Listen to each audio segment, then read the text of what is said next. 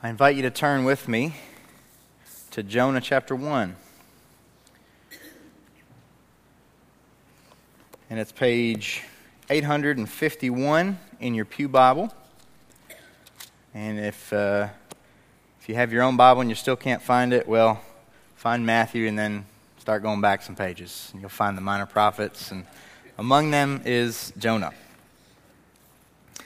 I think most of us who have been around church for any amount of time are probably familiar with the book of Jonah, and most of us, especially if we grew up in the church, I know it's one of my memories growing up in the church, that I remember back when they had the flannel graph, and we had the story of Jonah as told through the flannel graph. And so you've got the ship, and you've got little Jonah, and you've got the great fish or the whale or whatever it is in the story. And you know, we always thought that it was a cute tale and made for a great story. But what I want us to see tonight, and what I hope that we see over the next couple weeks as we study this short book, is that the book of Jonah is about far more than just a guy who gets swallowed by a fish and then thrown up out of a fish, and more than just a cutesy tale. There's actually a lot in the book of Jonah that we can learn about ourselves and about our own hearts. And so that's what my goal is as we begin this series in the book of Jonah. So what I want us to do is to understand real quickly that Jonah is unique among the minor prophets.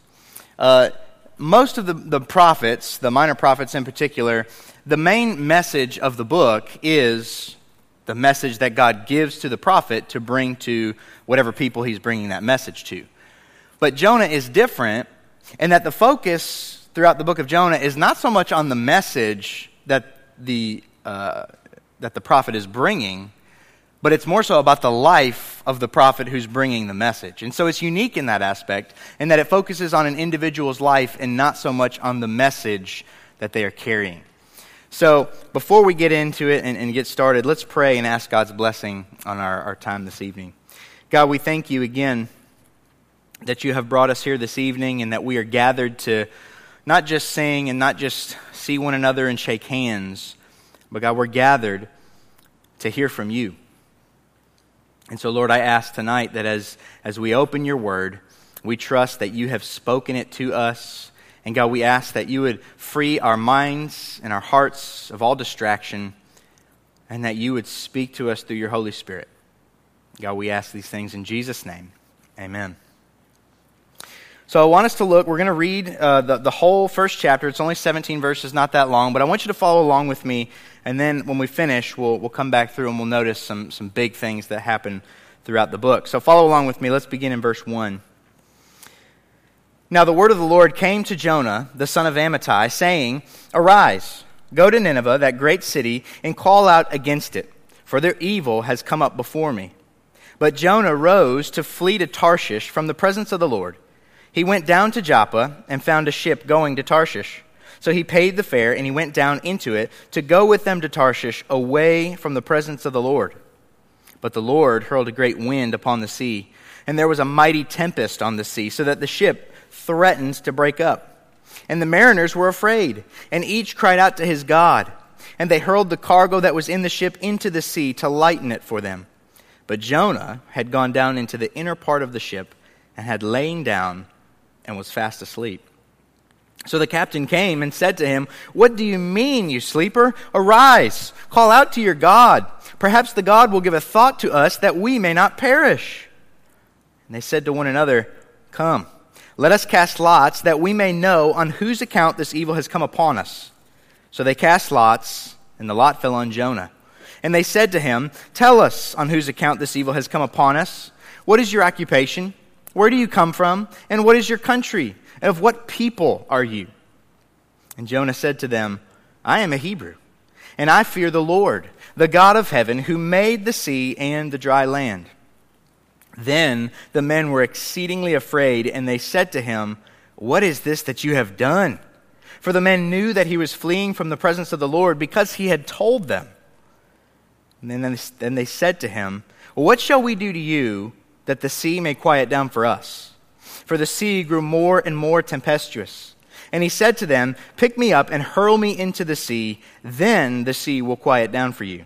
For I know that it is because of me that this great tempest has come upon you.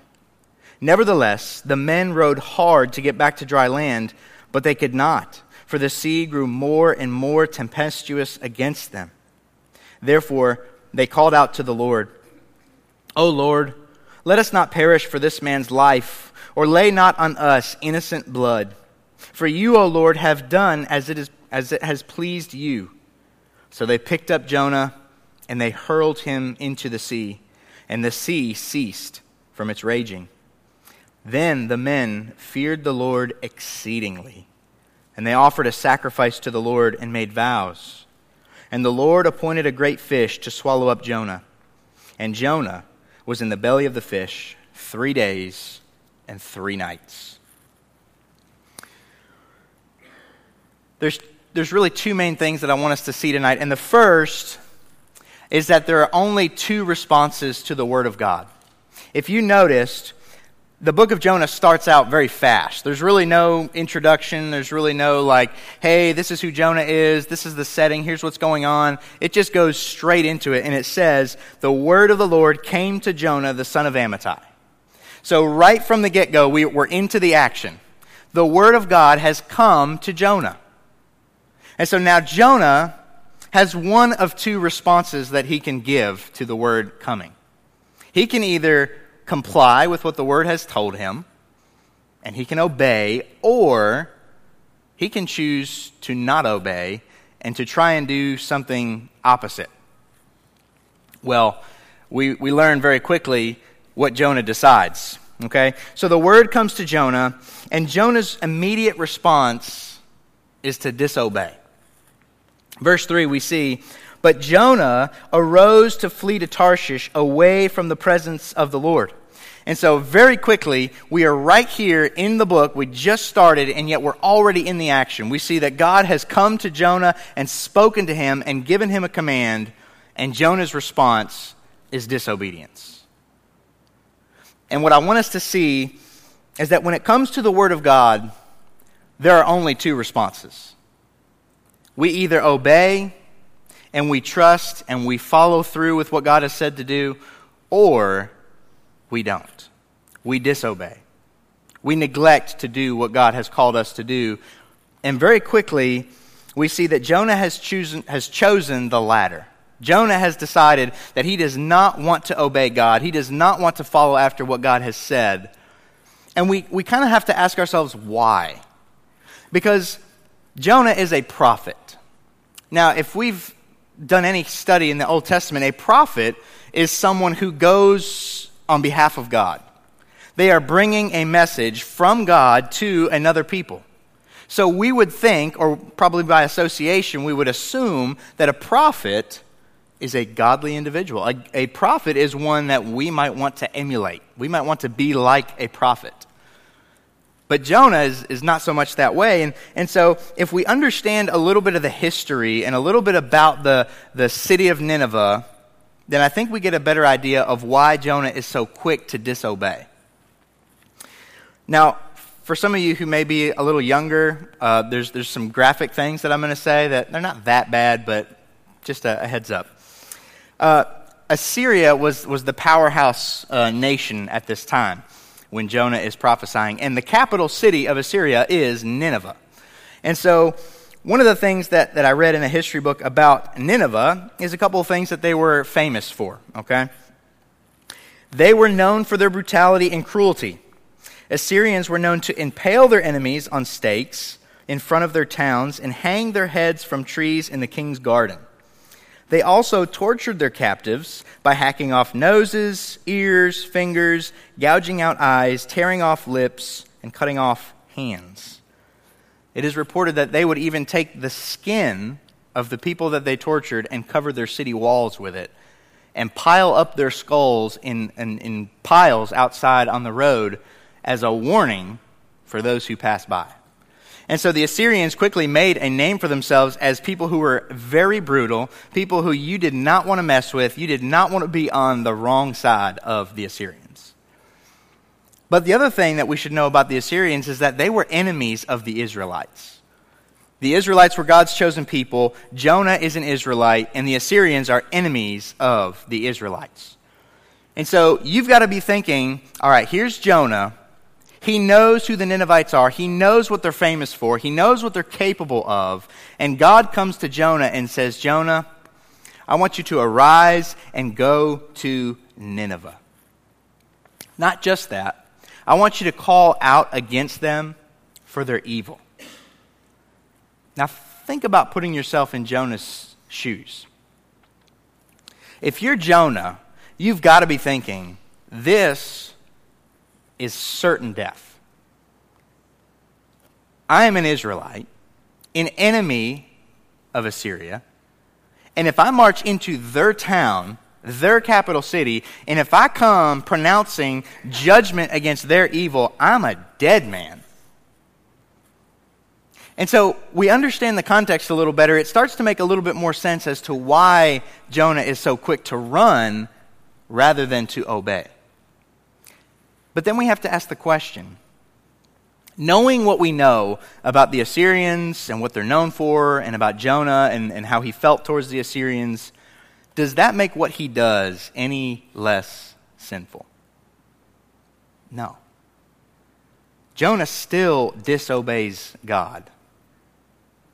Now, I was trying to think of how to make this a little bit more relevant for you and for me. Now, I'm not one who keeps up with the news really well, but I do know about terrorism in the Middle East. And I think all of us have probably heard of things that they have done, ways that they have treated people, and we're aware of the fact that it's pretty bad over there. And they are not very kind towards Christians, are they? And so maybe if we were in the same situation and we knew that God had come to us and called us to go to the Middle East and proclaim the evil of these terrorists to their face, I think we might understand a little bit of how Jonah's feeling. We might understand a little better the hesitancy to just up and obey. Because that's a sure death mission. Chances of making it out alive are not good. But nonetheless, God calls Jonah to go and to do that. And we see that Jonah immediately responds with disobedience. And I wonder, as we're reading this, and as we think about what Jonah has done, we obviously know that it's wrong, and we know that it's sinful, that he disobeys God. But yet, how often do we do the same? How often are we guilty of disobeying God? If you have never really thought about that, I would encourage you to go read the Ten Commandments. And as you're reading them, consider to yourself, have I broken this? Have I broken that? And if we're honest with ourselves, we have to admit that we disobey God and we disobey the Ten Commandments all the time. And if you don't think that you do, then maybe you need to read the Sermon on the Mount. Because we are so guilty of disobeying God, but yet we don't often do it in ways that are so public and obvious as the way Jonah does it. And so we tend to think that it's a little less serious. But yet disobedience to God is sinful. And another thing that I was thinking of is oftentimes we are probably even ignorant of what God has told us to do. Because God doesn't usually speak to us in an audible way like he probably did with the prophets, maybe through a vision or something like that. But God has spoken to us through the Word. And if we neglect it, and if we don't read it, and if we are not aware of what it says, we can't plead ignorance. That's not a good argument. I remember growing up, throughout the summer, me, my brother, and my sister would be home alone because my dad and my mom both worked. And so one of the things that my mom would do is that every morning before she would head to work, she would leave a little list of chores for each of us kids. And so these are things that we had to get done before she came home at 5 or 5:30, whenever she got home. And I know that at the beginning of the summer, you're just wanting to enjoy your freedom. You don't have to go to school. You don't have to read any books. You don't have to do any homework. It's awesome. And the last thing you want to be worried about is doing chores. And so I remember there'd be times where Mom would leave that list on the kitchen table and I would come in for breakfast and kind of nudge it under the newspaper and just kind of say, well, I don't know what you're talking about, Mom. I never saw a list. But the fact that I was pleading ignorance did not excuse me being responsible for my chores not being done. The list was left for me. I had every opportunity and ability to read it and to carry out what it had told me to do. But for me to try to plead ignorance was not acceptable. And the same is true for you and for me. We cannot ignore what God has told us through these 66 books and think that our ignorance is bliss. Well, if I don't know what God has called me to do, then obviously I can't disobey Him and not do it. You see, God has spoken to us, and as we read this Bible, God may reveal to us things that He is calling us to do. And blatant disobedience, like what Jonah does here in chapter 1, is not excusable. It's sin. And ignorance, not knowing what God has called us to do, is not excusable. It's disobedience. It's sin. And so the first thing that we see real quickly in the book of Jonah is that God has spoken. Maybe He hasn't spoken to us the same way that He spoke to Jonah, but God has spoken to us. Are we obeying or are we disobeying? Those are the only two responses. But the next thing I want you to notice is what Jonah's sin leads him to do. Look with me at verse 3. But Jonah rose to flee to Tarshish from the presence of the Lord. He went down to Joppa, and he found a ship going to Tarshish, so he paid the fare. He went down into it to go with them to Tarshish, away from the presence of the Lord. 2 times in one verse, the author tells us that Jonah is attempting to flee from the presence of the Lord. This is what sin leads us to want to do. It leads us to want to flee away from God. I'm sure every single one of us in this room has sinned, because I know the Bible says we are all sinners. And I also know, because I'm a human just like you, that when we sin, our natural reaction is to want to hide. Our natural reaction is we want to bury our head in the sand. We don't want to be confronted. We don't want to talk to people about it. We feel guilty. We feel dirty. We don't feel like we want to go to God in prayer and ask for forgiveness. And nothing has changed, because if you look back to Genesis chapter 3, when Adam and Eve first sinned by eating that fruit, do you know what happens right after they ate that fruit? It says that God came walking through the garden, and what did Adam and Eve do? They hid themselves because they were ashamed. And they said, God asked the question, He says, "Where are you?" Knowing the whole time that where they were. And Adam says, well, we were naked and we were ashamed. And God says, "Who told you were naked?" You see, Adam and Eve, when they had sinned, their initial response was they wanted to run and to flee from God. And we see the same thing in Jonah. And if we're honest with ourselves, we see the same thing every single time we sin. We naturally want to run and to flee away from God, not run to Him in forgiveness. Sin naturally just makes us feel shame and guilt and dirtiness and filthiness. And our natural response is to want to run. But I want to encourage you tonight. Maybe you're here tonight and you are feeling that way. You are dealing with some sin and you are feeling like you want to run, like you want to flee, like you don't want to own up to what you've done. You're embarrassed. You feel dirty. Look with me at verse 4. It says, But the Lord hurled a great wind upon the sea. Now you may be wondering, how is that encouraging?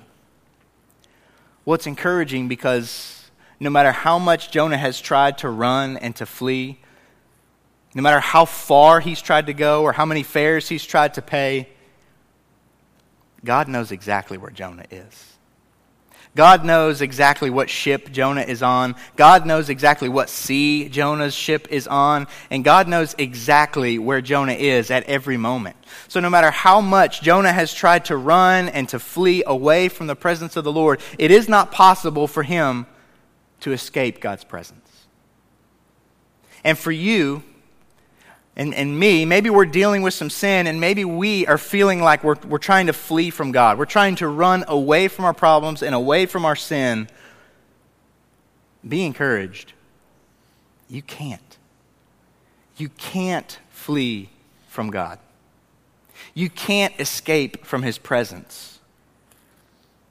David wrote a bunch of Psalms. He wrote in Psalm 139, "Where shall I go from your spirit? Or where shall I flee from your presence? If I ascend to heaven, you are there. If I make my bed in Sheol, you are there. If I take the wings of the morning and dwell in the uttermost parts of the sea, even there your hand shall lead me, and your right hand shall hold me." It should be an encouragement to us that even in our sinfulness, when we are wanting to run from God, we are not able to escape the presence of God. But the flip side of that is also true. Maybe you're here tonight and you feel lonely. You feel like you don't have a friend in the world. You feel like life has been getting you down. Life has been nothing but a struggle. People around you are hurting and you don't know how to help. Maybe you feel like God is not very close to you. Like God is distant. Well, the same is true. You can't escape the presence of God. God knows right where you are. God knows the circumstances that you're in. God knows the feelings that you're feeling. You cannot escape from the presence of God. I hope that's an encouragement to you tonight. The second thing I want us to see tonight is that sin keeps us from fulfilling our God-given task. Sin prevents us or keeps us from fulfilling our God-given task. Now, Jonah kind of has a twofold God-given task. We know in verses 1 and 2 that Jonah has been called specifically to go to Nineveh and to preach against them for their evil, to declare judgment against their evil and their sin, okay? So that's the first part. But the second part is if we look all the way back to Genesis chapter 12, we'll see there's another layer of Jonah's calling. Genesis chapter 12 is where God blesses Abraham. He promises Abraham, or he makes a promise to Abraham, rather. And in it, just listen to what he says. This is Genesis chapter 12, verses 1 through 3. "Now the Lord said to Abram, 'Go from your country and your kindred and your father's house to the land that I will show you, and I will make of you a great nation. And I will bless you and make your name great, so that you will be a blessing. I will bless those who bless you, and to him who dishonors you I will curse. And in you all the families of the earth shall be blessed.'"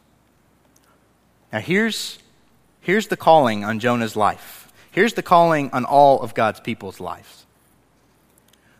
God says, "Abraham, through you, I'm going to create a massive offspring, and it's through your offspring, through your family, that all the families of the earth will be blessed." And so God is saying, through my people, I'm going to bless the entire world. Now, ultimately, that finds fulfillment in Jesus, because we know that it's in Jesus that he blesses all people. But ultimately, the calling for you and for me, anyone who calls on the name of Jesus and proclaims him as Lord, the calling on our life is that we are to be a blessing to the nations. And so for Jonah, part of his calling in being a prophet and being a people who belongs to God is that in all of his going and doing, he is to be a blessing to the nations. Look with me real quick at this episode of Jonah and the sailors. So in verse 4, God hurls a great wind upon the sea so that the ship is threatening to break up. In verse 5, we see that the mariners are afraid. They're crying out to their own God. They're hurling cargo into the sea to lighten the ship. But Jonah had gone down into the inner part of the ship and had lain down and was fast asleep. So the captain comes to him and says, "What are you doing? Call out to your God. Maybe he will save us." So then we see this episode where they cast lots. And they're trying to figure out who is the reason that this storm has come upon us that's threatening our life. And so the lot falls on Jonah, sure enough. And so Jonah is outed. And they ask him, they say, "Who are you? What have you done? Where are you from? And what in the world has brought this storm upon us?" And we see in verse 9 that Jonah gives us the answer to these questions. He says, "I'm a Hebrew, and I fear the Lord, the God of heaven, who made the sea and the dry land." So then they're exceedingly afraid because they know he's fleeing from the presence of the Lord because he told them. So they ask him. They say, "Jonah, what can we do to you that the sea will quiet down for us?" And Jonah very simply says, "If you throw me overboard, it'll end. The sea will quiet down and you all will survive." So they don't want to do that. They row a little harder so that they can try and get back to land. But when that doesn't work, ultimately they pray to God and they say, "God, forgive us. We don't want his blood on our hands." But they throw him overboard. And immediately the sea ceases from its raging. So what do we see in that interaction to help us understand that Jonah is not fulfilling his God-given task? Well, first, we see that Jonah has absolutely no interest in being a blessing to these sailors.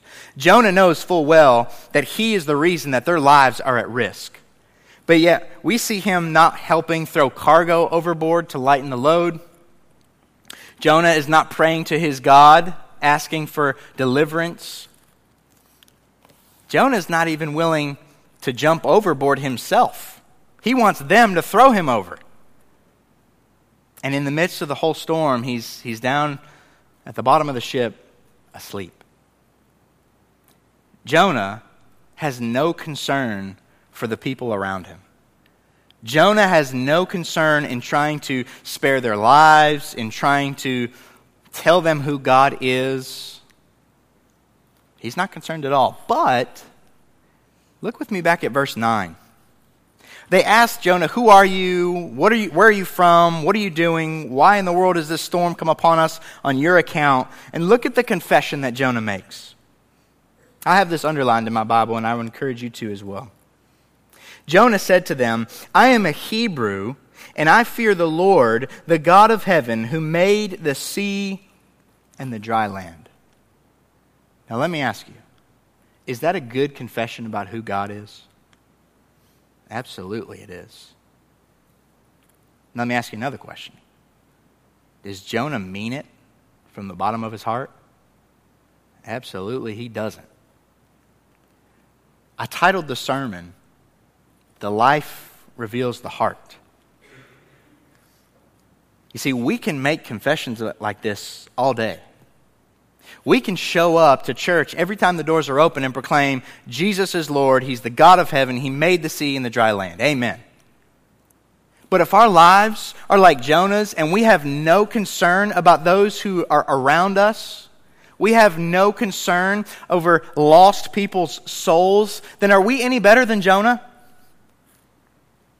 No.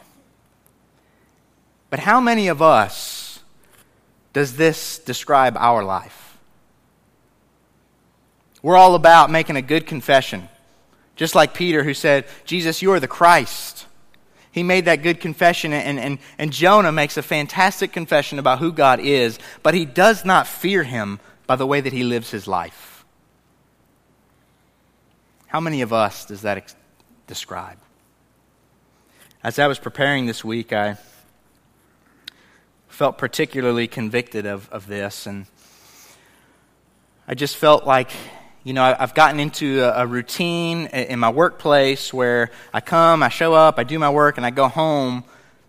But honestly, I haven't really been thinking about, I work with tons of lost people. Do I care any about their soul? About the state of their eternal soul?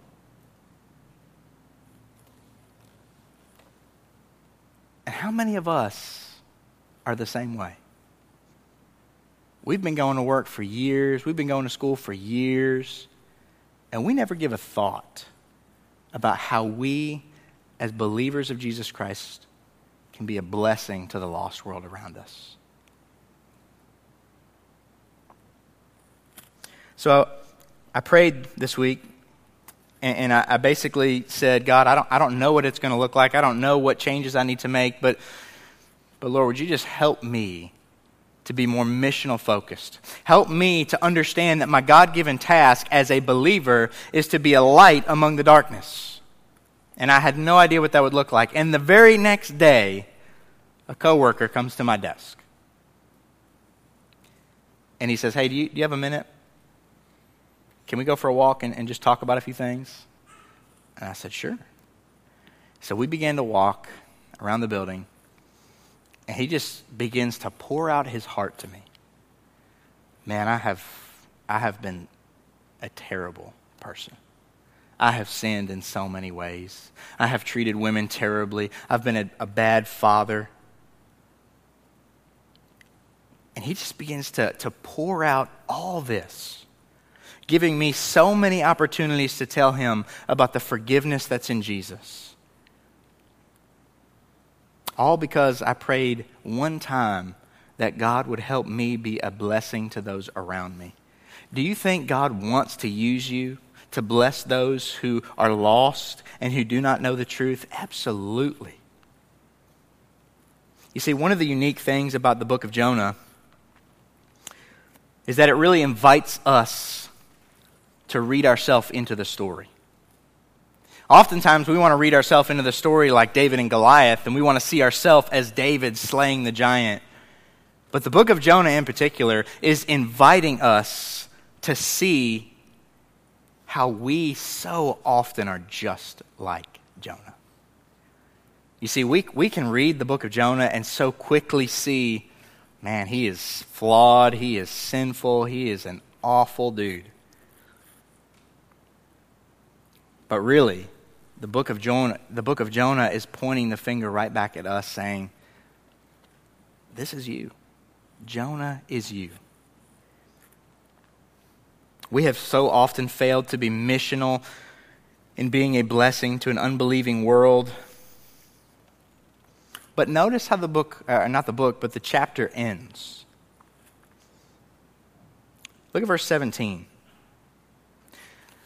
The Lord appointed a great fish to swallow up Jonah, and Jonah was in the belly of the fish 3 days and 3 nights. Seems like not a very exciting ending. I don't think any of us would be too excited about being swallowed by a fish. But notice that even in the midst of Jonah's sin and rebellion, his attempts to flee from God's presence, God shows him mercy. The sailors do end up throwing him overboard, and God appointed a great fish to swallow him up and to spare his life. God shows Jonah mercy even in the midst of his sinfulness and rebellion against God. And why does God show him mercy? To lead him to repentance.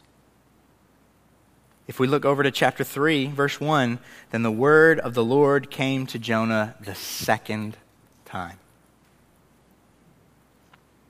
God is a God of second chances. God is extending mercy to Jonah, who does not in any way deserve it, so that he would repent. And God is doing the same to you and to me.